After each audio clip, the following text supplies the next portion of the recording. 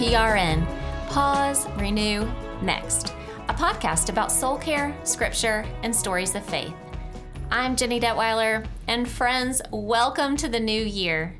Today's episode is the first episode of January, and that means I've got a guest interview for you, and I'm really excited about it.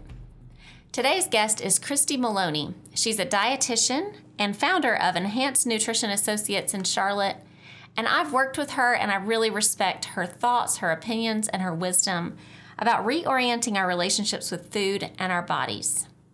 In this episode, we're going to be talking about that in a healthy way, but we're also going to be jumping into thoughts about disordered eating and full-blown eating disorders. Just a heads up.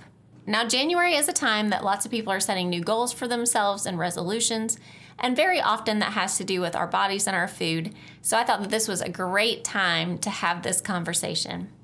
Christy is a wealth of knowledge, and she's really fun. P.S. We also talk about the Enneagram at the end, because you know I love the Enneagram. I really enjoyed this conversation, and I think that you guys will too. So with that, let's jump into the conversation. Christy, welcome to the podcast. I'm really excited to have you because we've known each other for a couple years and worked together for a while. So I'm really excited to pick your brain on this podcast.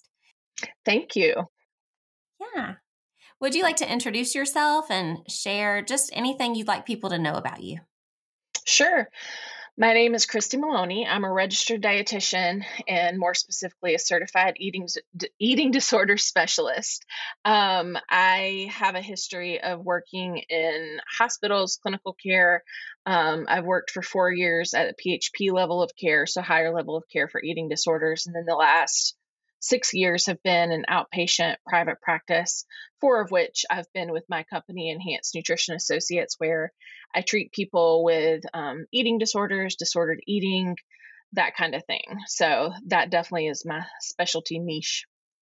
Very cool, which we're going to talk about today. Perfect. I especially wanted to have you on in January because you and I both know that tends to be, maybe it's not the peak time, but kind of in a way, the peak time for people talking about dieting, about their bodies, about wanting to set new goals and resolutions, all this stuff that they may or may not be able to actually stick to. Some people can better than others. But I just wanted to start out the year and just have a healthy conversation about bodies, about food, with somebody who actually knows what they're talking about and is well-versed in all of it. So I'm excited to do that. So I have worked with eating disorders off and on for over a decade. That's not the crux of the population that I see, but I always have a handful, and I've been trained. And just to put this out there, I had an eating disorder when I was in college, and I've been recovered for many years, and I'm thankful for that. But it gives me a heart and a compassion and an understanding for it, I think, that maybe somebody who hasn't had one themselves would have. Absolutely. Yeah. And so I know it from the therapy standpoint, but I'm not trained in nutrition. But I have worked with many nutritionists, dietitians, who are not well-versed in it. And it's a different kind of specialty area, I feel like, than the average dietitian. So for you, what got you into that group? Like, what made you interested in eating disorders specifically when you looked into nutrition? Yeah. So when I went to school, the first go round, right after high school and into college, I got a degree in psychology, and I found myself really drawn to that. Just studying that, I think, was just, something I really enjoyed. After college, when I went to work in banking, like we do in Charlotte, I didn't develop my own eating disorder. And I think, kind of like yourself, a lot of us are drawn to this population when we are in recovery because of how much we can understand and, have that compassionate heart for what people are going through. So had that kind of like early 20s, then decided to go back to school. And when I was deciding on that, at the time, of course, I was super interested in nutrition, which was maybe like a little bit of fallout from my eating disorder stuff. But, nevertheless, when I was deciding to go back to school for what I was going to do. It was either be a therapist or be a dietitian. So I literally sat and kind of like pro conned, what I wanted to do on either side. Ultimately wound up going back to school to be a dietitian, knowing that I wanted to work with eating disorders. Um, I think that when I was thinking of therapy, I was like, I don't know if I want to treat trauma because that sounds really intense to me. But I do like talking about eating disorders and psychology of food and things like that. So, I kind of went back to school in late 20s and went on to get my nutrition degree. So I think like the culmination of all of that long-winded story is that, with a degree in psychology, with having had my own eating disorder, with having just a really great understanding of, how eating disorders work psychologically, and then adding in the food nutrition piece as a dietitian, I knew that's what I wanted to do from, the go as soon as I got my degree and licensure to be a dietitian. That's very cool. So I looked at the two and went the therapy route. You looked at the two and went the dietitian route. Yes. But you do some counseling. You do. In a Yeah, different kind of yeah, way, but for sure. Yeah. absolutely, for sure. In talking to people, just the general population, it seems like to me that there's some confusion as far as what an eating disorder actually is. Like, what is the fine line that crosses over from maybe I don't have the best body image, maybe I don't have the healthiest relationship with food, which honestly, in our culture, most people don't, Right. to like, I have an actual eating disorder or some disordered eating patterns. Hmm. Can you help us define a little bit what that looks like if people are Yeah. confused about it? Yeah, so I really describe it to my clients as a spectrum. So on one end, right, we have intuitive eating. So that is a person that has a healthy relationship with food. They eat based on internal locus of control, so based on hunger and fullness cues, and they have a wide variety of foods. Foods don't give them anxiety. They manage health conditions as needed through with food, but they're not overly concerned with it. Food is an enjoyable aspect of their lives. As we move more toward the center of the spectrum, then we look at disordered eating. So that would be verging on that unhealthy relationship with food. So this might be somebody who is a chronic dieter, right? So we've gone on and off diets for many years. There can be a lot of internal rules around food, eat this, don't eat that kind of stuff. It's shifting to a real external locus of control with food. So, not relying on my body's internal cues, but what does this diet say I can eat, right? Do I cut out this food group or eat this many calories or this many carbohydrate grams? So, it's kind of like that. When we're thinking about body image, I do want to come back to intuitive eating. So, body image in intuitive eating is likely to be more neutral to positive. So, when we're defining body image also on a spectrum from negative, neutral to positive. Neutral body image means I don't necessarily love all the parts about my body every single day, but I can appreciate my body for what it does, right? Like I have legs, they walk me around. I have arms, they let me work and hug my kids. But you might not always like how your legs look. But that's body neutrality. To body positivity being I love and appreciate and enjoy all aspects of myself.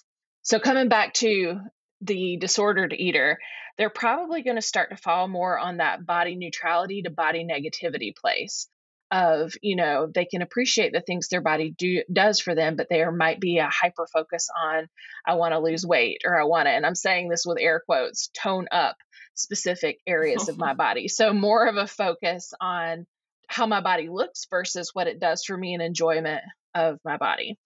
So those are that kind of lumps together the disordered eater. So when we're moving more toward the other end of the spectrum, so we started in intuitive eating, middle part of the spectrum is disordered eating. And then if we're going to the opposite end of the spectrum in terms of eating disorders, that's where it becomes diagnosable. So when we look at the DSM-5, and I know Jenny, you can probably speak to this way better than I can, but of the 5 diagnosable eating disorders, which are anorexia, bulimia, binge eating, OSFED, and ARFID, that when we look at disordered eating, you're starting to look at those diagnostic criteria to see, like, do I meet the clinical definition of anorexia, or do I meet the clinical definition of binge eating?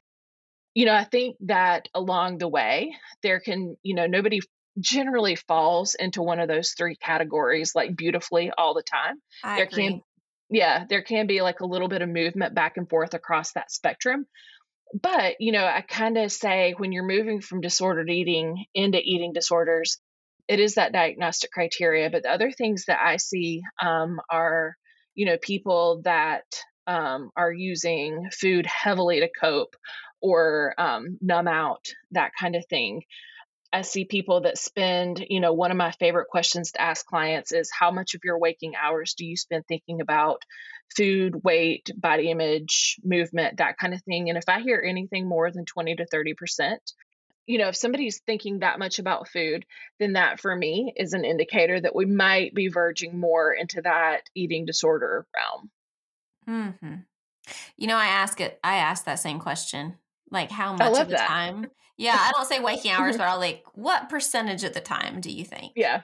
And Hmm. almost always they're kind of shocked, that I'm asking in that way, but when then they're like 50 to 75% at least. And that's a Yeah. clear indicator. Like it's really taken over your whole life. It's taking over so much of your mental space. I bet it's really hard for you to be present in a room and actually be focused on what other people are saying because that eating disorder Yes. voice has taken over a lot of your waking consciousness. Like that's what you're spending most of your time thinking about. Mhm. Yeah, absolutely.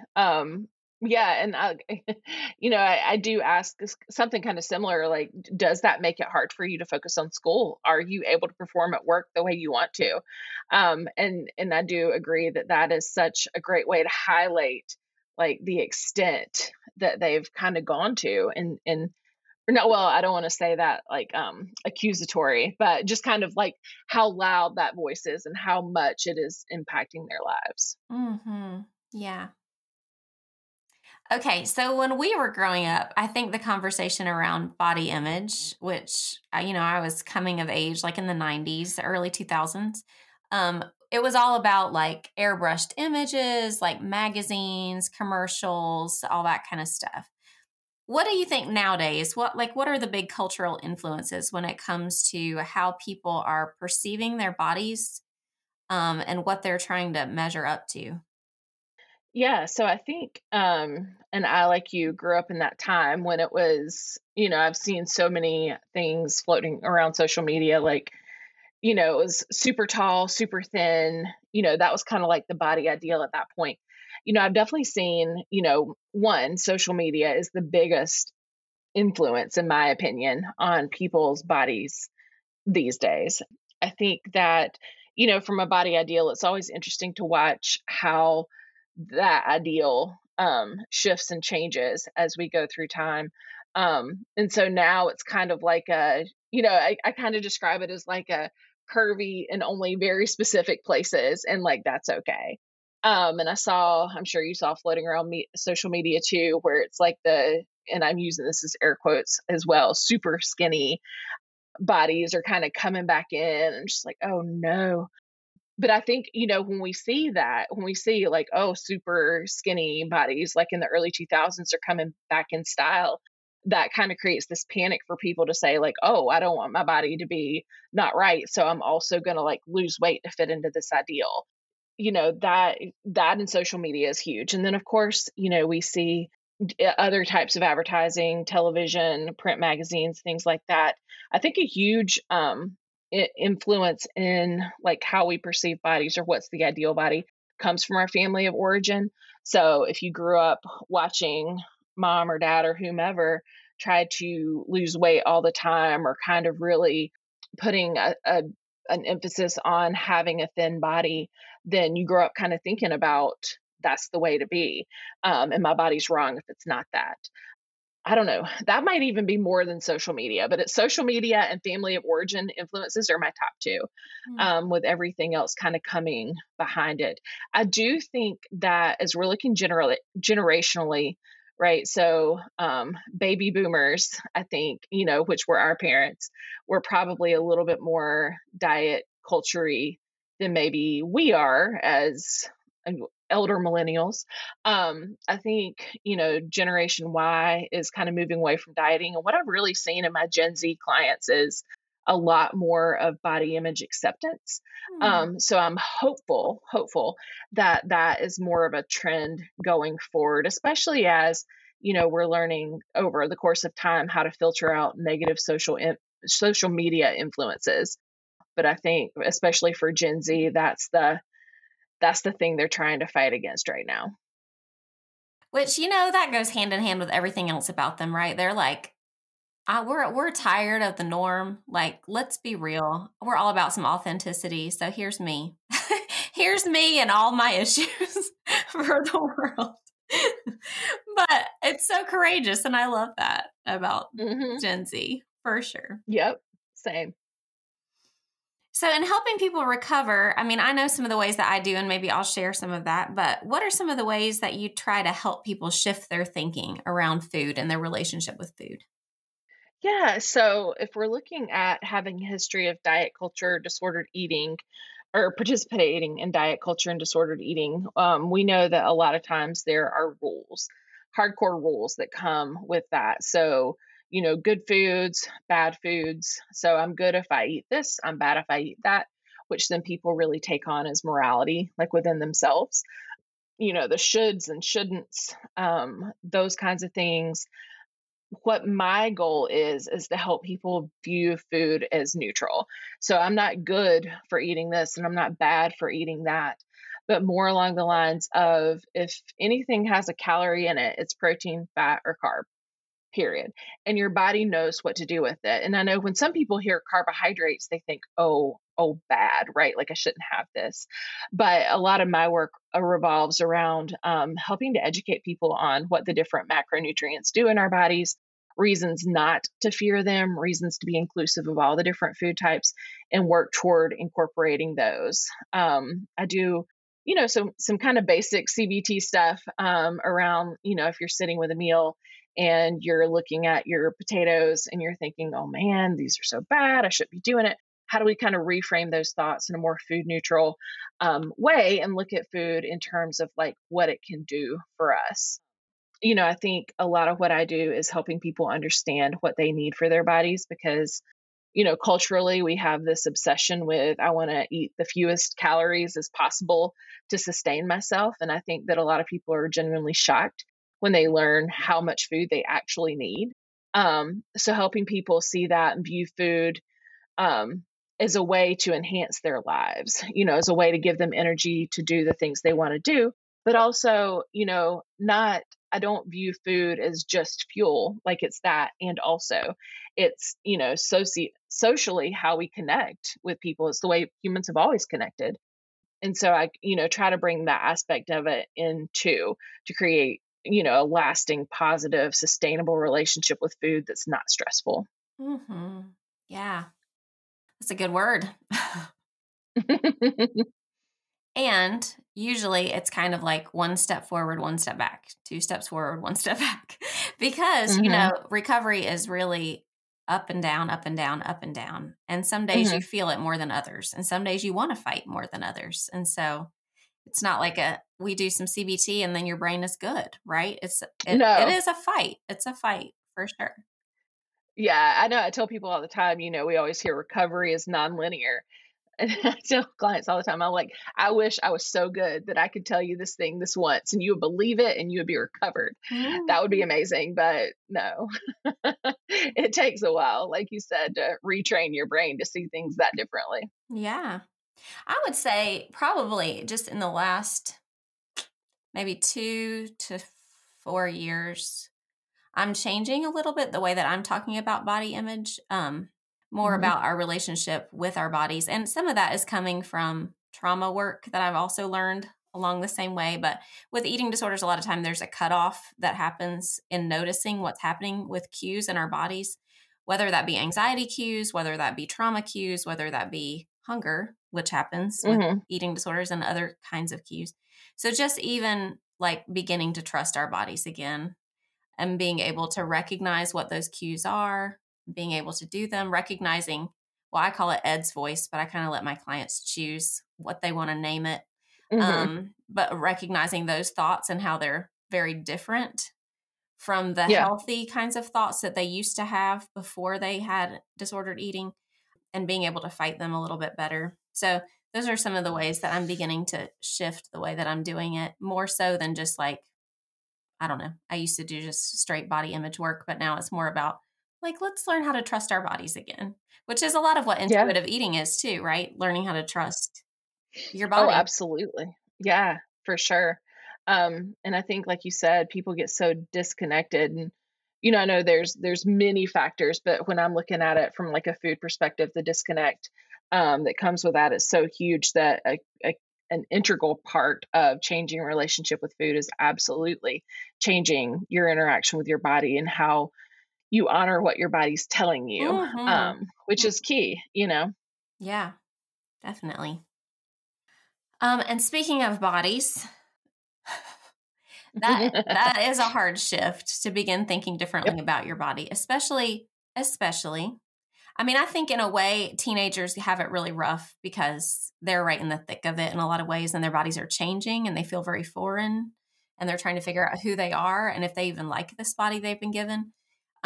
But I've worked with women in their 50s and their 60s who have struggled with thoughts for 40 years, and that's hard too, in a different kind of way. Like, how do you change your relationship with your body or think differently? Yeah, what are some of the ways that you do that in your office? Yeah. I think, I really view it from that framework of the spectrum of body neutrality to body, nope, body negativity to body neutrality to body positivity. One thing that I really like to help clients do is look at, okay, where am I on that spectrum, right? Yeah. Where can we pinpoint where we're at? Where did you used to be pre-eating disorder, if you can remember that? Um, and then where do you think is realistic? For me, I always kind of frame it as, if we can shoot for body neutrality as a baseline, that's great. And then you'll have those days where you fluctuate up and down the spectrum, where some days you feel great and some days you feel not so great. But if neutrality is the baseline, awesome, right? Like we can live there. I like to go through with clients and really determine what body neutrality looks like to them, right? Is it that I'm able to participate in a specific sport comfortably? Is it that I can appreciate my body for letting me have children, or I appreciate my body for letting me work or give hugs, or like whatever things that they can identify as being important in their lives, come back to that appreciation and body respect, which is huge. And, I say a lot of times that, you don't have to love your body to respect it and take care of it, but respecting it makes potentially loving it more possible. So really focusing then on what body respect looks like. And generally we define that as, I'm going to nourish myself adequately, I'm going to hydrate, I'm going to get enough sleep, I'm going to get in some joyful movement, I'm going to do things that feel resting and relaxing to me. And how to bring all of that in, because then when you feel physically better from the perspective of, I have energy, I feel well, that body image is going to naturally generally shift toward more positive. Oh, that's beautiful. I love that. Especially the idea of the respect. That was a quotable quote. I love that so much. Thank you. So, as we're beginning a new year and people are setting goals for themselves, maybe even unrealistic goals that they're trying to make themselves do, what are some of the pressures you'd want to take off the table for people as far as that stuff goes?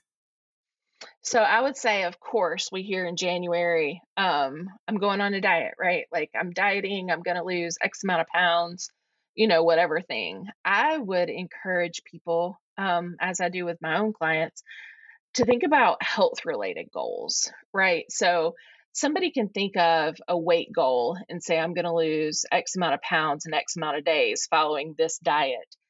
Well, they can think of aesthetic goals that way, excuse me. An aesthetic goal that way. That ultimately, end of the day, we know that 97% of people that diet gain weight back, generally plus some. So that, as much as people kind of think that weight loss and health are intertwined, it generally isn't, because a lot of times people go to unhealthy measures to lose weight in an unsustainable way.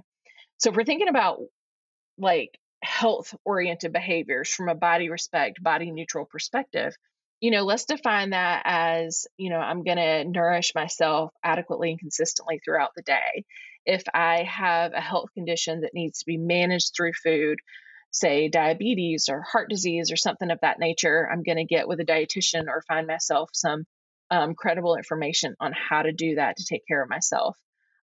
Focusing on joyful movement. Joyful movement is of the 10 principles of intuitive eating. It's one of the core principles, talking about finding ways to move your body in a way that feels good. So if you hate running on the treadmill, but you're forcing yourself to pound out a few miles a day, maybe that's not the one, right? Like maybe you would prefer some other thing. Maybe you like going to a group fitness class, or you like walking outside with a podcast on, but finding something that feels joyful to you. So if we think about, again, movement being joyful movement, we think about nutrition being, I'm going to eat in a way that feels good, is adequate, and supports my health. Then we look at hydration and sleep. Can I drink my amount of water I need? Can I make sleep a priority? All of those things are health promoting behaviors.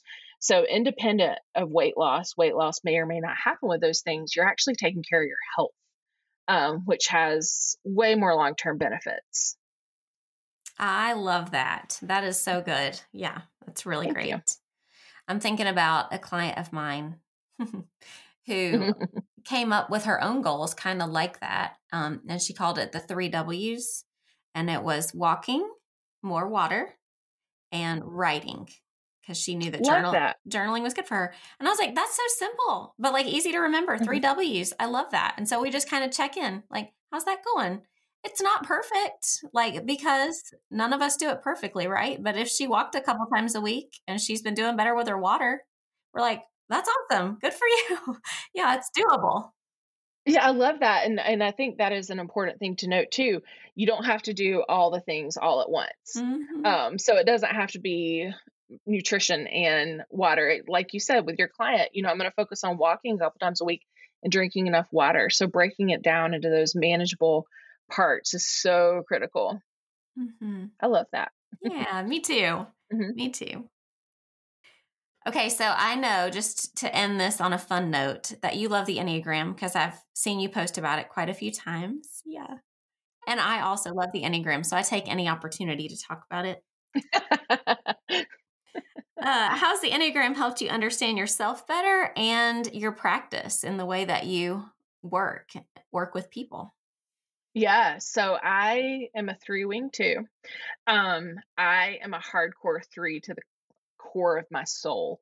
I know that as a 3, which is the achiever, I have to know what my blind spots are. And for me, that is a tendency to take on more than I can handle. And that's not like a tee, I do too much. It's like legitimately, I will workaholic myself to the point of just like burnout.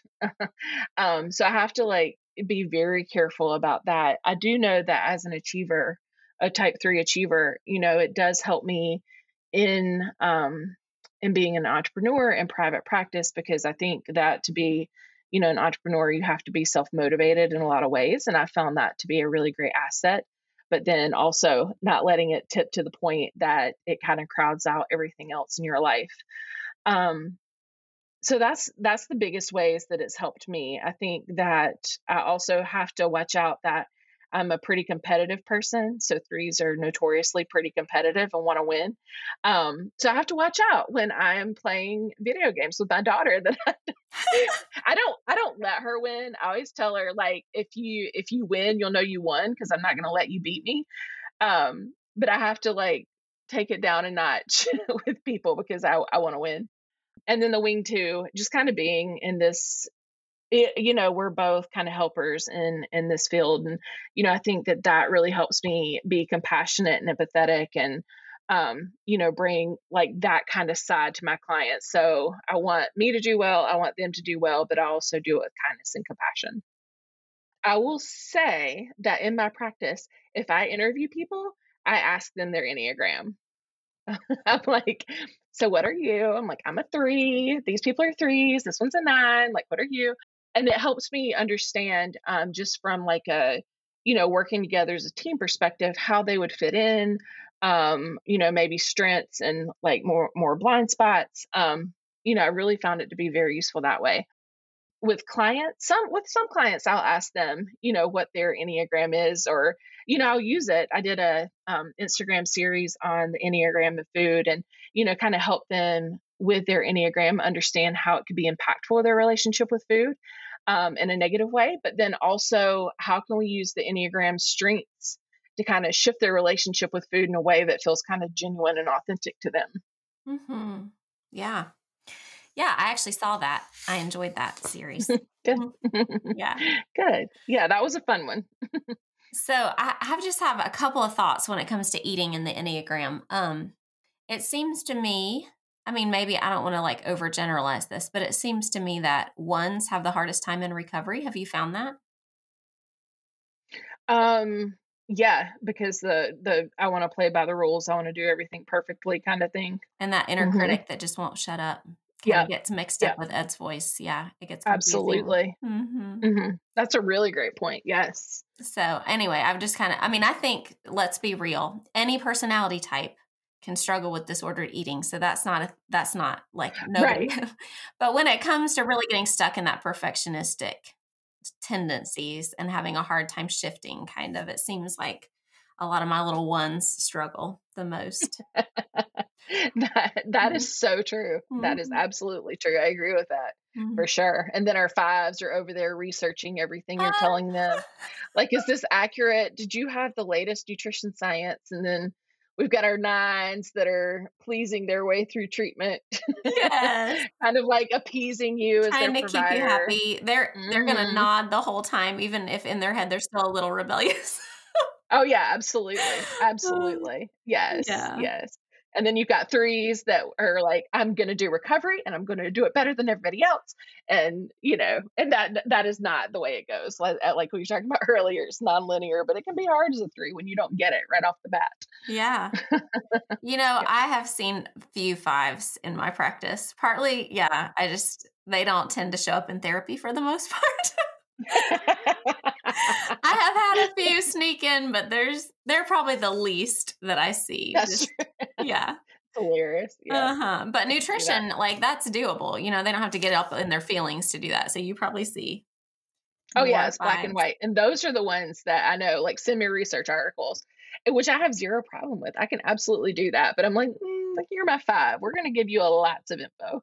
Yeah. Hmm. Yeah. I love the Enneagram. If you're listening and you don't know anything about it, I really suggest you go check it out. It's really fun. It's helped me understand myself better, my own motivations and why I do the things I do, have more compassion for other people. I think sometimes it can be like a pop psychology, like a fun little hit on Instagram. But if you really get into it, it's super helpful for being with other people and having compassion for them. Yeah. Oh, I agree. My husband is a six through and through. And so he's a little bit of a pessimist, a little bit like, if you ruin my plan, I'm going to be really upset. And so it's helped me to understand him, like, and not get frustrated with him because I'm like, okay, this is just how his brain works. Like, I'll pivot and not make last minute adjustments, or, I'll kind of help him see that, there are some positives to the situation. Um, so I guess what I'm trying to say is I found it useful in all aspects of my life, really. Hmm. Yes, me too. Hmm. Well, Christy, if people want to find you and they want to know more, and I will just do a little plug for your Instagram account because it's so helpful. I find it really helpful. I've given it to some of my clients before. I follow it. And the reason I like it is because you do have really helpful statistics out there, but you also talk about things that I feel like a lot of people are not talking about, like a Oh, different good. voice than a lot of the other people maybe are saying in the eating world. Like, what you're talking about, things that people are really struggling with when it comes to disordered eating, and you call it out really well in a very succinct, easy to understand way. I think it's really helpful for people who love somebody who's recovering to understand them better. So I love your Instagram handle. So tell them about that, but also how they can find your practice and anything else. Yeah. Well, first of all, thank you for that. That's my goal and aim. So to hear that it's being conveyed in that way makes me feel really good. So my personal professional Instagram handle, I don't know if that makes sense. It's an oxymoron, but at eatingdisorder.dietitian. So that's me, and that's the page that Jenny's talking about. My business's Instagram handle is at Enhanced Nutrition _dietitians. So that's where, with me, you're going to find more kind of body image, eating disorder, disordered eating kind of stuff. Through our company page, it's going to be, some of that stuff, but then also mixed in, we've had series on gut health and sleep and baby-led weaning, like that kind of stuff. So it's more like general nutrition information. So that's Instagram. Our website is enhancednutritionassociates.com. So that has kind of links to all the dietitians that work with us and, kind of what we do.